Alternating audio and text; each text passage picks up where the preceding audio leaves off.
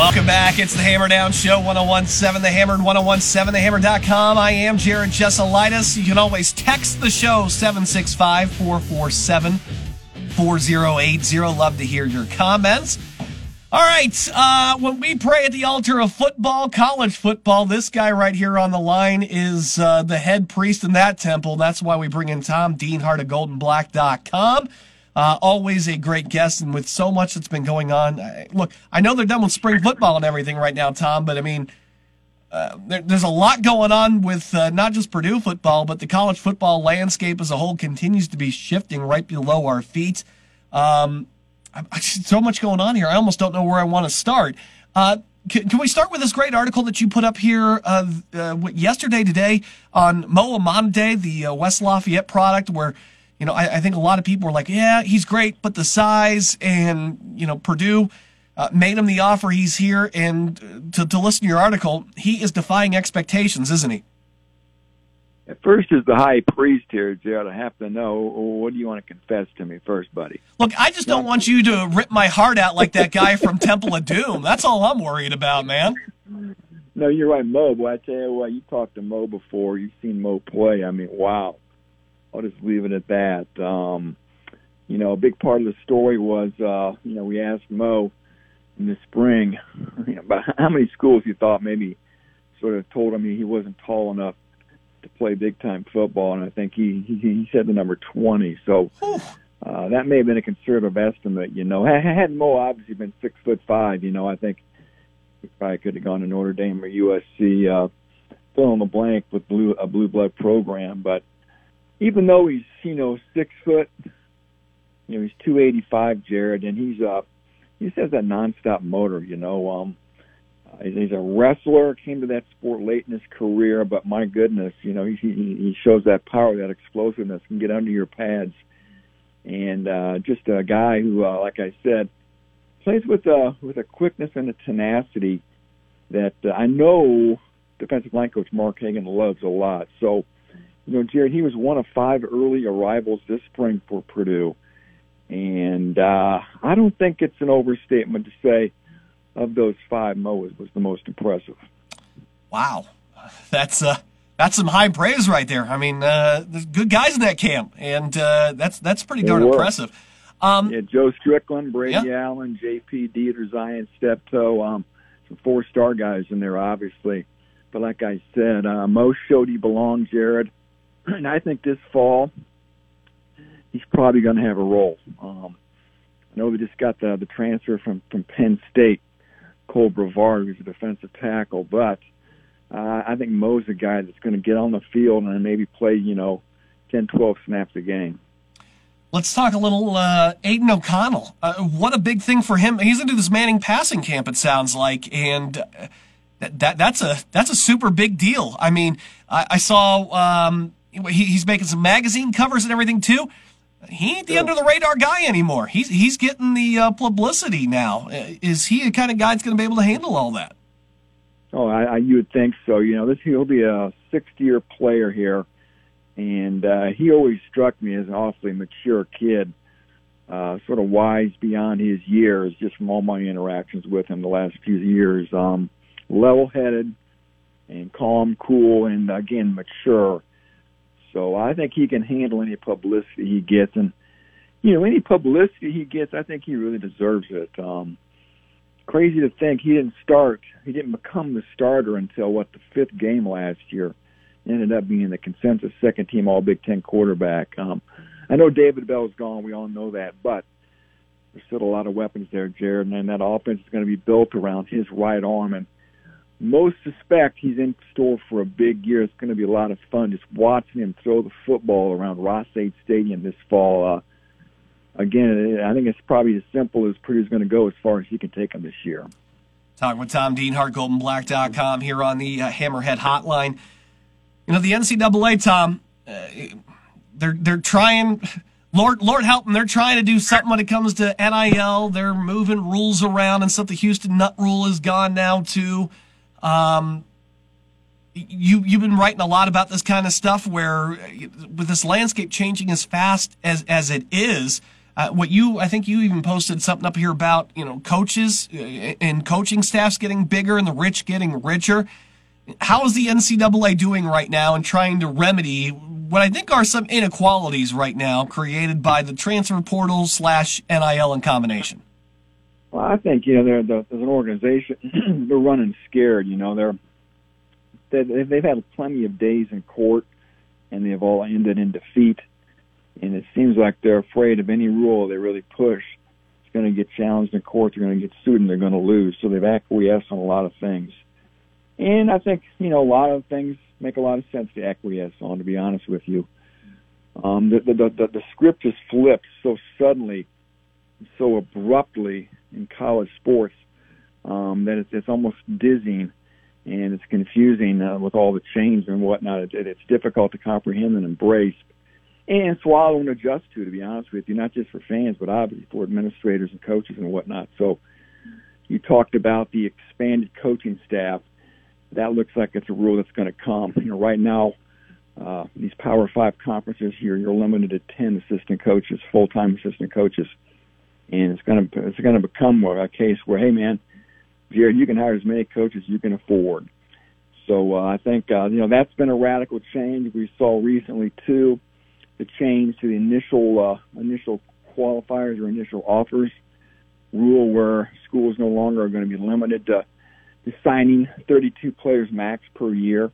You're going to be allowed to sign as many people as you need on an annual basis, as long as you get to that 85 level overall. So that's been a radical change too. And we all know about the transfer portal change being a huge one, with the needed eligibility, and of course too NIL. That's been a big one. Purdue's still trying to adjust to that, Jared. They've got some mechanisms in place to help student athletes with NIL, and the Boilermaker Marketplace being one of them. The issue with the collective, though, and that's what's really created a lot of buzz across the country. Does Purdue have a collective? Well, I spoke to Mike Bobinski last week about that, and they're having conversations, and he told me they've spoken to 2 collectives. He said at that point last week, Jared, there was one that looked a little bit more promising than the other. So maybe we'll see the launch of some Boilermaker collective here at some point this summer, I'm guessing.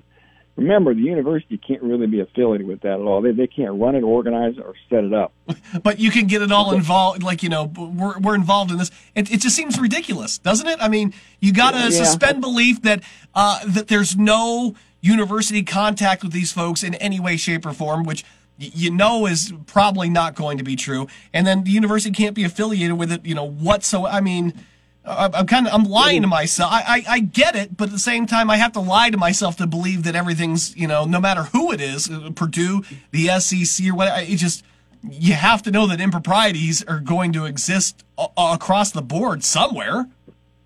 Yeah, there certainly are. There's no doubt that they're taking place. They have taken place and will continue to take place in various schools across the country.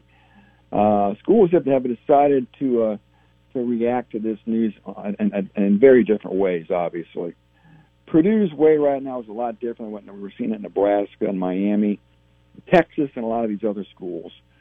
They're just not going to play that game. NIL is not supposed to be about recruiting inducements, and that's what it sort of boiled down to. The thing is, Jared, there's nobody watching the shop. There's nobody that's going to stop you at the door and say, hey, you can't do that.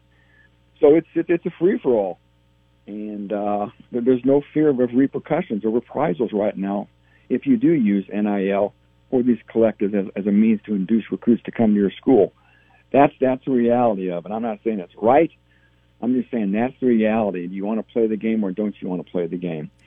So, and I think, if you read enough stories, Jared, the NCAA came out, last week and said they were going to try to develop some mechanism of enforcement, but we've seen that just laughed at. Yeah, they'll probably sell you some. They'll sell you some beachfront property in Idaho too. Yeah. I think when they say things like that, there's just no way to enforce it. No, to really prove anything. So, again, we've heard the term Wild West used a lot to describe what's going on right now with NIL and these collectives, and that's what it is.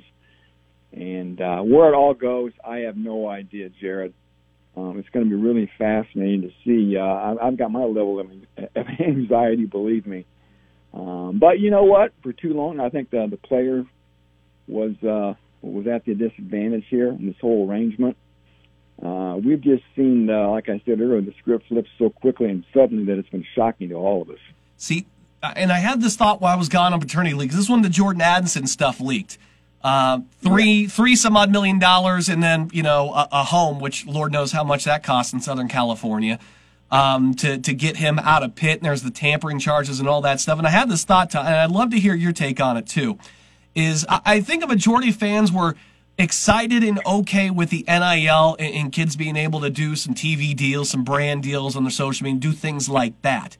But it dawned upon me is now that everybody's getting upset about the way this is going, are we upset that the kids are making money, or are we just shocked at the amount of money that they're getting? Like if we lose out on a point guard for $25,000, is it that big of a deal, or is it the fact that we're paying, somebody paid him $800,000, or that a wide receiver is getting $3 million, which is more than what his quarterback, who was a front runner for was a guy that almost won the Heisman Trophy, is going to make in the NFL? Is it just the dollar amounts are so high and that's what's upsetting people?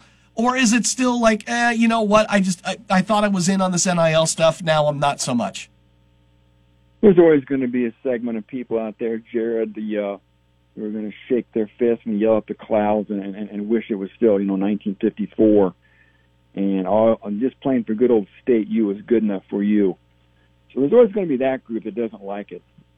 Let's be honest, Jared. The guys have been getting paid for years and years and years and years and years. There's been money under the table for years in college sports. Oh yeah. We're just seeing it all play out before our very eyes. We're seeing how the sausage is made, as people like to say. So there's that. Are players getting paid too much? Hey, Jared, you're paid whatever you're worth, and whatever you can get, more power to you, right? When the school wants to pay you that's fine. I have to think at some point maybe all this is going to settle down. There seems to be a buying frenzy right now. It's a shiny new toy, and there's hysteria going on. I think again after we settle in here, things will start to, like I said, settle down a little bit. And what's going to happen, Jared, too, when Nebraska's got 15 transfers, there's a lot of scuttlebutt. They are paying guys as inducements to come there.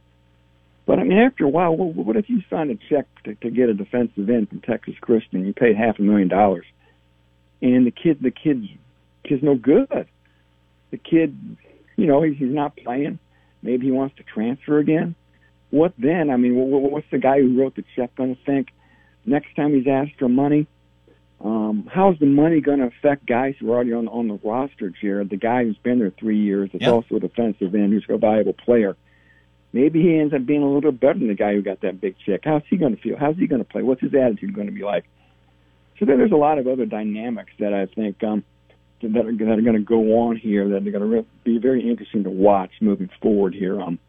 It's too early to jump to big conclusions. Like I said, this is all very new. Let's see where we're at in a year, if not soon, with a lot of this stuff. But I think that's, with the big blow-up with Saban and Jimbo Fisher this week, I think that touches on exactly what Saban's biggest fear is, because he used to be that guy that could roll in, flash the rings, the smile, and could sell you on Alabama, and that's all he had to do. Now, we're guys probably getting paid in that program. I wouldn't say no. But now he's got, I think, two things to worry about. You touched on one of them. Having unhappy players because somebody new comes in and gets that money. And two, I think the other thing that most of these coaches, and of course Matt Painter, has experienced firsthand, is nobody wants to recruit a guy, have him on the hook, ready to reel him in, and somebody shows up with a checkbook and takes him away from you at the last second, leaving you with a pretty big void. I think there's two fears, and I think that's what the college coaches fear the most, is screwing with the team chemistry and then being left with a giant void because you couldn't sign, a 6-7 figure check for somebody all of a sudden. Yeah. I tell you what, I think the quicker we can just dump this whole charade, right, about, no, it's not an inducement, it's really an NIL.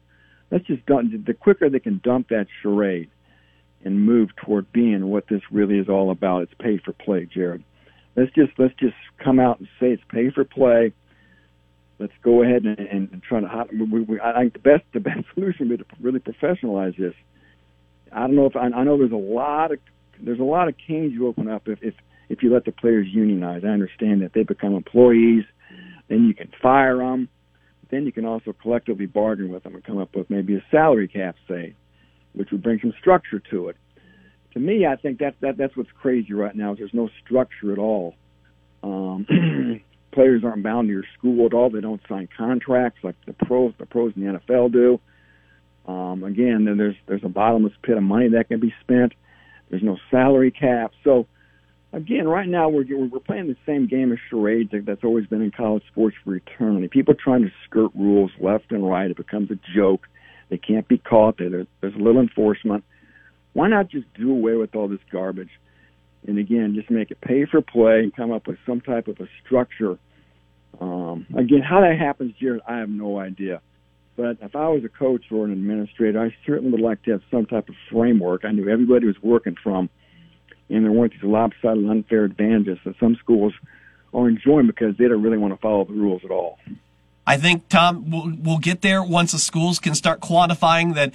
I'd like to see the numbers in 5 years of donors who are now giving to the collectives instead of to the university, and then they start to see that shortfall. Boy, I bet you they finally get on their horse and come up with something then. Yeah, there's only so much money to go around right now. Some schools have a bottomless pit of money, like Texas and Texas A&M. They can write checks from now till eternity, but not every school, on all schools are like Texas and Texas A&M. And the other thing, Jared, not to get off on a big tangent here, is every other sport at these schools are basically subsidized by the football team. Mm-hmm. There's no swimming team. There's no cross-country team. There's no volleyball team. There's no baseball team. There's no track team without the football team funneling money and supporting and subsidizing those sports, Jared. Without that money, those sports can't exist. Who's going to pay the bills? So that's something else that's going to be really interesting to watch moving forward here. What's the future of Olympic sports? If in some way these athletic departments and football programs break away and just license schools' names, become like an LLC, and they keep all the money for themselves, and they're not sharing it with the rest of that athletic department. And again, that's an argument or something to consider and debate going down the road. But I think that's a real fear here, is where this could go and how it could impact, a lot of those Olympic sports, which I said, Jared, would not even exist at the level they do without football money. There's no trips to Boca Raton to swim during spring break. There's no $500,000 a year women's basketball coach. On we go here. And that all happens basically because the football program can make these millions and millions of dollars every year. Tom Dienhart, GoldenBlack.com, one of the smartest guys I know on this stuff. You should be definitely be a subscriber over there because he writes some really great material, and he keeps an eye out on this thing. Large picture, too, and the small one with Purdue. A lot of stuff to chew on there, Tom. Buddy, it's always a pleasure talking with you. Enjoy that Memorial Day weekend. You going down the race this weekend? You a race guy? No, I'm not a race guy. I enjoy it from afar, but it's always a fun weekend. I'm a cookout guy. How about that? Hot dogs, hamburgers. Yeah, you're ready to eat this weekend. I know you, but I know that about you. Oh yeah, Tom, it's always a pleasure, my friend. Hey, thank you for making the time. Really appreciate it. Take care, Jared. Be good, buddy. Thanks, Tom. All right, we're going to take a break. We'll come back. I got more Hammer Down Show for you next time.